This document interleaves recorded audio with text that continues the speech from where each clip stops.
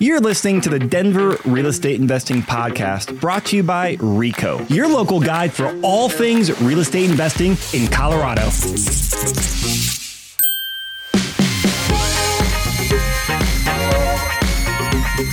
Today's podcast is taking a lot of the questions we've gotten from active investors around Denver, actually all around Colorado, and they're looking at their portfolio, which has had huge equity gains the last years and last decade, and rents have gone up as well. And now where they're sitting at their rental portfolio, they have some options. And with what's going on in the market, we have a lot of interest in people moving to passive investment or less hands-on investments with their active rental properties. So I have Lon Welsh with Iron and Capital here, who's built out a fantastic spreadsheet to go through a scenario of an investor with about $1 million of equity in their portfolio and going through 4 options on what they could do with their portfolio. And some include paying capital gains and reinvesting the money. And this actually changed my perspective and quite surprised me. So I'm excited to dive in this with you. It's really counterintuitive. So I've talked to a lot of investors who, like you mentioned, maybe they bought 5 or 7 years ago and their home price of their rental property has doubled in value and their rents are up maybe 30%. And, 30% increase in rents in 5 or 6 years is historically phenomenal, right? But to double your investment value in just 5 years is just off the chart. So we've got a real great first world problem. I've got all this equity. Am I really using it in the best possible way? So I want to show you 4 different things here. I think that we're all sort of born with this hatred of the IRS that, everything I could possibly do to minimize taxes is always the best answer. Yes. But this is actually a situation where that proves not to be true. So the 4 options I want to talk about today are, what if I do nothing? I'm going to take my rental properties with a lot of equity and just keep them as they are. The next option is I'm going to sell them and pay the capital gains, and I'm going to walk through that in a little bit more detail and invest it in a passive investment fund like ours at National Diversified Fund 5. The next is I'm going to sell these things off. I'm going to pay the capital gains and build a stock and bond portfolio. And my last option is a Delaware Statutory Trust, a DST. So if you're not familiar with that, DSTs are a very passive form of real estate investing, and they've got an amazing advantage in that you can sell your old property, do a 1031 exchange and not have to pay the taxes to put it into the DST. So they're frequently a very popular choice for investors that are trying to find something in a 1031. They're not able to find something in the 45-day identification period. So as a last ditch, they put it into a DST just to have something to avoid paying the IRS, because God forbid we would ever do that. So if you look at the notes, you can download the sheet if you want. I've got some little details for you here so you can understand exactly what the assumptions were I used, because the assumptions really do matter a lot. So on the Delaware Statutory Trust, it has high costs, high fees, and low returns. I put in an annualized return of 5%. I talked to about a dozen investors who have DSTs, and that was the average that they told me they're receiving in their DST. So that's why I picked that. For the stock and bond portfolio, I assumed that you would make 8.1% per year. Why did I pick that? So if you take a look, the stock market since 1970 has been right at 10% annual returns. The bond market since the 1920s has averaged 5.3% per year. So if you do a 60% stock, 40% bond portfolio, very traditional portfolio, historically you'd make 8.1. So option 3 with us on Ironton Capital, we've got a separate webinar that talks about the pros and the cons and what's involved in that. We're anticipating a 14 to 20% annual return with that. So I picked 17% as the middle value for us for that one. How have we done historically? Our first fund is in the 20 to 22% range. Funds 2 and 3 are on the track of the 15 to 18% range. So to say 17 is kind of right in the middle. If you do nothing, I assume that you've mostly paid off the property. Not so much that you've been sending all this money in, but just that if the value of the property has doubled, and if you've just been making steady payments on your mortgage, you might only have 25 or 30% loan to value on this right now, and you've got a huge slug of equity that's trapped in there. But if you've only owned the property for, say, 5 or 7 years, you still have a lot of years of depreciation benefit coming. And I assumed that you'd get around 5% annual rent increases going forward. And one question, I know a confusion point, I want you to clarify for like option 4, because you said it was like, I think you said about 8% return you assume for option 4, do nothing, or a 9% return. Yep. Can you talk about that? Because what a lot of investors see is they see their cash flows gone up significantly from they bought the property 5 years ago because the rents have gone up. but they're actually making a lower return on their money.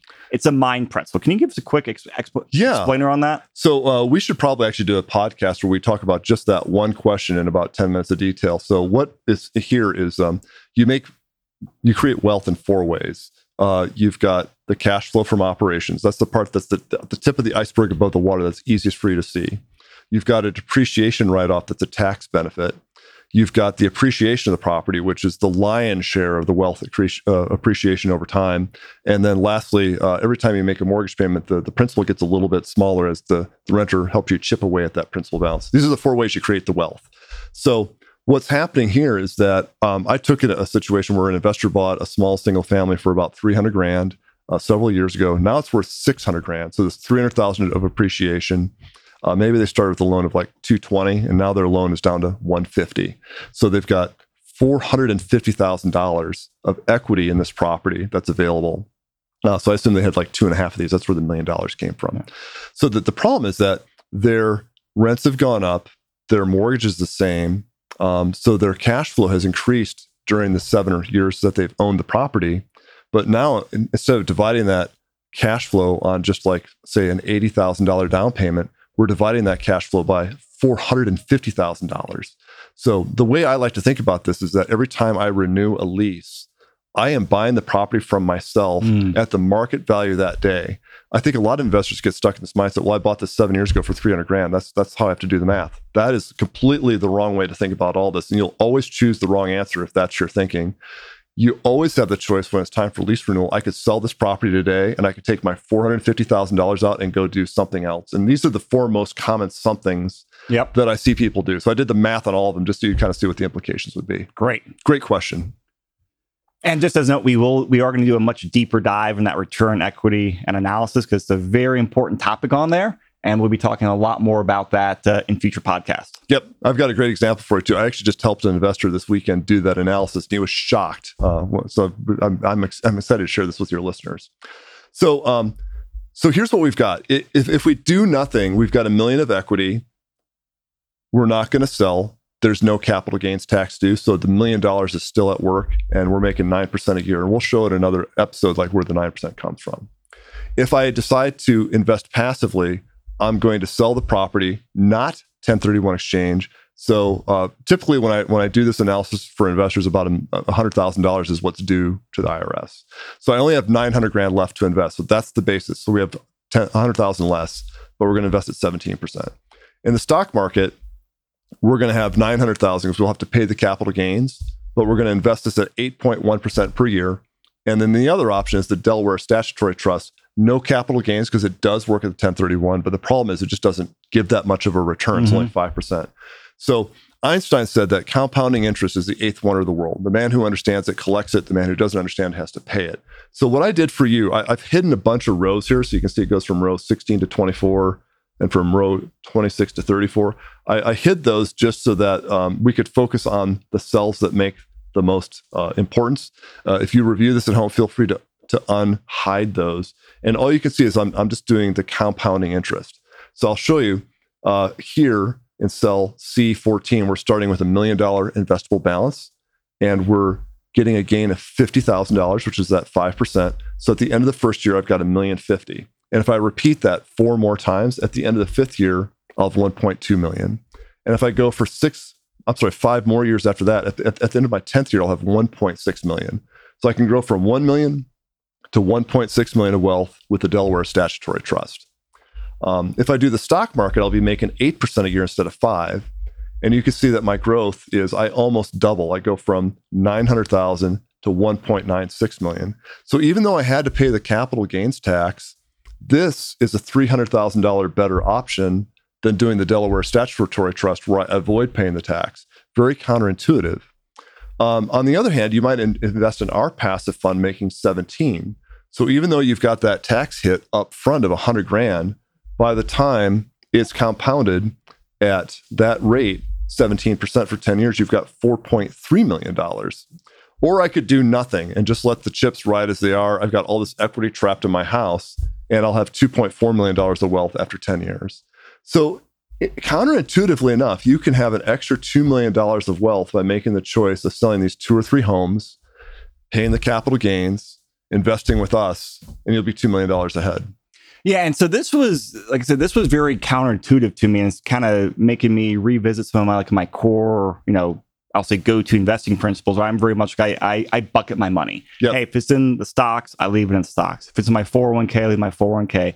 If the money's in a directly on rental, I'll leave them there and just keep 1031ing or refining until I drop one day. Yep. And doing things like that. After seeing this spreadsheet and just other analyses, it's making me really think. You know what? You can't just get into that tunnel vision focus. Right. Every time you look at it, I need to play the scenario now. Hey, if I do take this, let me run the scenario of let me pay money, let me pay capital gains on here and look at reinvesting it. Because that annual IRR, that annual return, that's really the key. That's what drives everything. Yeah, that's what drives it so much.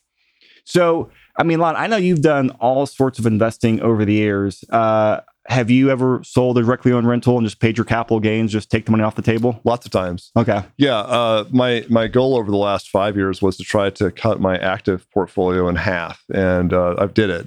Every one of those I paid capital gains on. So I guess, the way I think about that is that capital gains are about half of the ordinary income rate if you're in a high tax bracket. And Congress, you might remember after Biden got elected, was threatening to actually raise the capital gains rate. So it didn't happen this time, but it was a very narrow thing. Like 1 or 2 votes would have changed that. So if you're thinking that eventually you're going to sell and pay the capital gains, you might want to do it before there's a change in administration where they take it. It goes up a lot. The other thing that the Biden administration was really talking about early on is that we might take away the 1031 exchange. And again, they were like just a couple votes shy of what was needed to do that. But that's not to say in the next administration, the 1031 just goes away. So you may not have a choice. Like this may have to be your strategy, whether you want it to be or not. You may not have the chance of doing a 1031, and you may be doing it at 30% capital gains rate instead of a 20. So when I was thinking about the political environment, I thought, I want to be more passive anyway. The rates are great right now. I'm just going to do this now. It's like pulling off a Band-Aid. And when I did the math, I come out ahead by doing this. So that made the Band-Aid not hurt a lot. Yeah. And this is, I know a lot of, other investors are going through similar, analyses right now for their portfolio. And that's something that I know you're always wanting to talk to people about. Oh, yeah, of course. You started passive investing like about 4 or 5 years ago? Yeah, I started studying it 5 years ago, and I really started in 2019. I made 35 passive investments nationally between 2019 and early this year. And what's great is I can take a look at the 8 investments we made in 2019.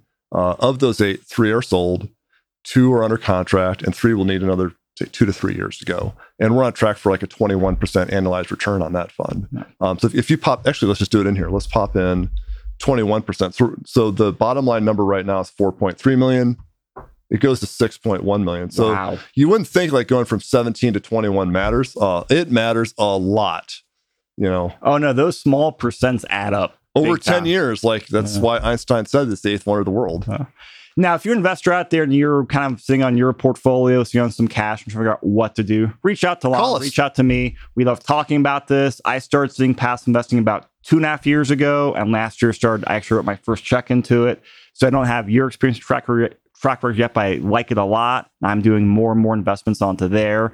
So we got lots of knowledge here we can pick from Lon's brain, and also always happy to sit down and look at, hey, what's the option of doing a 1031 from this property to another rental property as well. Yep. We have a lot of investors out there who are shifting their portfolio or moving some from active investing to passive investing, all sorts of layering strategies you can do on there.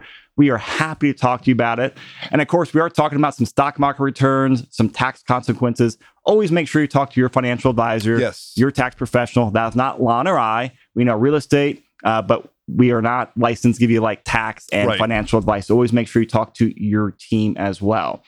Now, at the time of this recording, we were mentioning National Diversified Fund 5 for Arlington Capital. I think yesterday it just officially closed. Yeah, congratulations, by the way. Thank you. Very exciting. Yeah, we raised $10.5 million in about 6 weeks. So I was really excited about that. So we'll have Fund 6 starting in early October. Yeah, so same concept, very similar fund, actually. Yeah, very similar return expectations. So while we're mentioning that, we also have future similar funds coming up that we're happy to give you all the details on.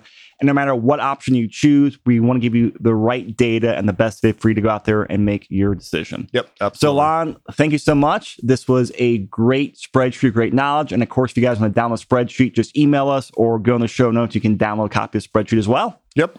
And call us up and set up an appointment. I met with an investor to do this analysis for him this weekend. I think it took us 25 minutes, and it kind of completely changed his outlook on everything. Oh, I know, because he was planning on keeping the property as a rental. Yeah. And now it's selling it, buying another property, and putting some money into a passive investment as well. Yeah, it's going to be a good win for him and his family. Awesome. Lon, thank you so much. Thank you. Appreciate it.